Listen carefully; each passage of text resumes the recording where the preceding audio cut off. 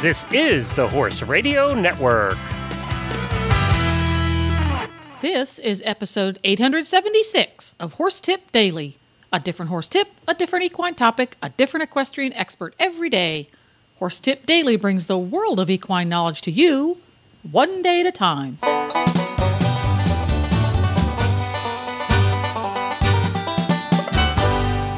Greetings, horse people. Coach Jen here, and thanks for tuning in to Horse Tip Daily. Today's tip is about round pen work. Western radio show co-hosts Alan Moorhead and Tammy Sronce talk about using a round pen to train for standing and ground tying and offer some real-world examples of how handy these skills are. And we'll get right to our tip after this shopping tip from EquestrianCollections.com. Hi, Glenn here with the Horse Radio Network, and I am with Debbie from Equestrian Collections with the Equestrian Collections Product of the Week. As your listeners know, I love half chaps, but I have come across some really super ones. They're the Tread Step Liberty half chaps. They come in two forms. They come in a side zip and a back zip. The back zip is so it looks even more like a tall boot. The side zip is because it's a little more convenient and maybe a little bit easier to zip up.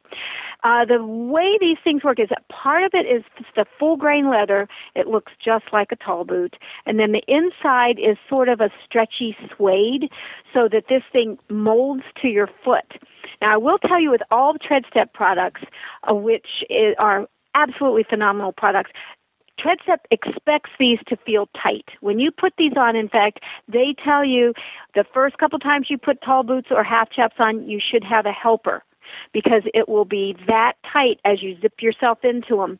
But after about the first 2, maybe 3 times, they will have molded to your leg or foot, and you can zip them up yourself, and they will just look fabulous. I wore these on a trail ride, and I absolutely loved them.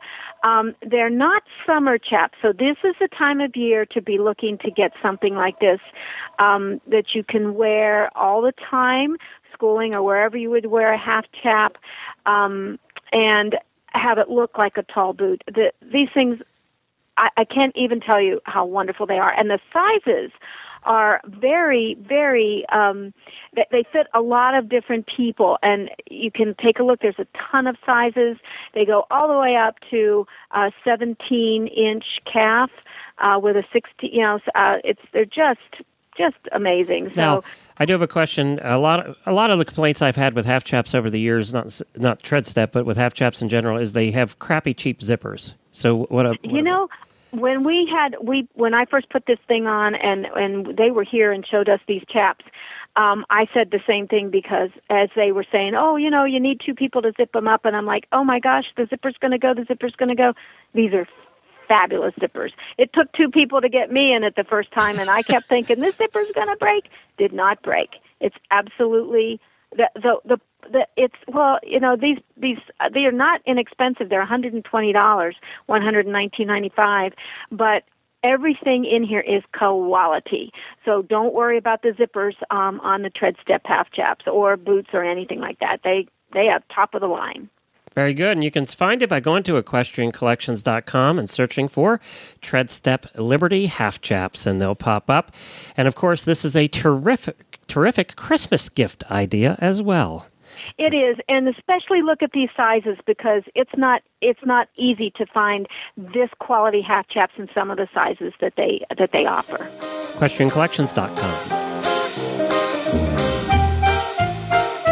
Last week on our show, we talked about round penning and things like that, and I said that I use that as an opportunity to build some relationship with horses by walking with them, not just standing in the middle with my hand on my hip and that kind of a thing, and working with my horse. And I wanted to expound on that just a little bit more this week, in the fact that where I said building a relationship with my horse. And you and I have talked about many times training our horses to tie, and I mentioned that with colts I'm always working on manes and tails and teaching them to be hands-on and that kind of thing. But I take that even further other than just tying. I use a lot of that into the round pen as well when I teach my horses to ground tie. After I lope them or, working in the round pen a bit, I have them stop. I walk over to them, put hands all on them, make them stand there, over and under. And it's just like training these mares that you can touch deep udders and all that kind of a thing, to be comfortable with that. And I'll use a lot of just standing there and playing with their mane and things like that. It helps teach them patience.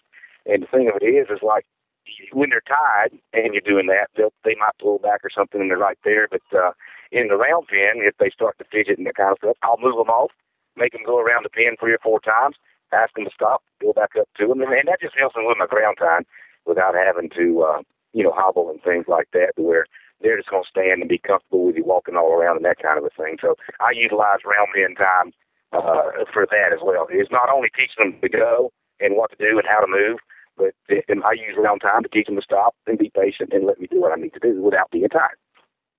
Oh, yeah. Oh, absolutely. I got drugged once with Handsome, Alan. Oh, no. I was at a brand new arena, and they had what they had, and you probably know a lot more about arena dirt than I do, but they had put a really hard base down, and then they had put loose sand on top. And it was so slippery. When the horses put their feet down, it was like they didn't have anything to grip on in any way. We were kind of making a V shape in the arena, and at the center of that V, his legs just went out from under him, and he fell to the ground. He got up, and then he trotted off, and I sat there for like a millisecond, and then I felt like a bull rider because my foot just followed him, and I was like, oh my God, and it really scared me, and he probably drugged me, not far, maybe like, I don't know, 15, 20 foot, and then he was like, I'm stopping, you are so heavy.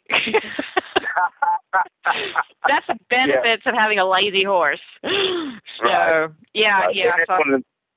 And I've seen several of them, too. I've seen some horses when somebody falls off that they'll kind of take off. And I mean, there's some of them that you just see they're not going to stop. And fortunately, a boot comes off or the foot does come out and you don't have that bad of a wreck.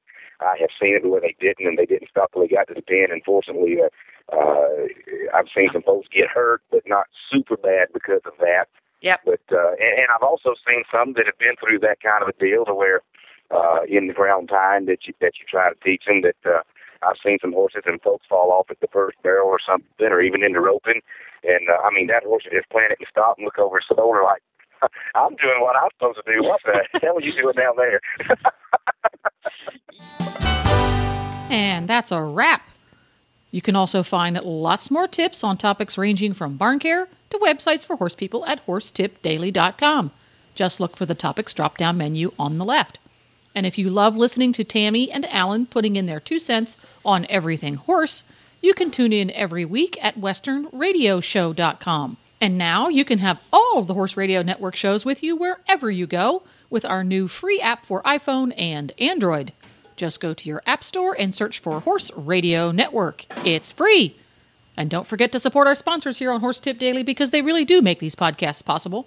Today's podcast has been brought to you through the generous support of EquestrianCollections.com. The Horse Radio Network and the Horse Radio Network hosts are not responsible for statements of guests or their opinions. Use your own judgment when listening to the tips provided by the experts on Horse Tip Daily.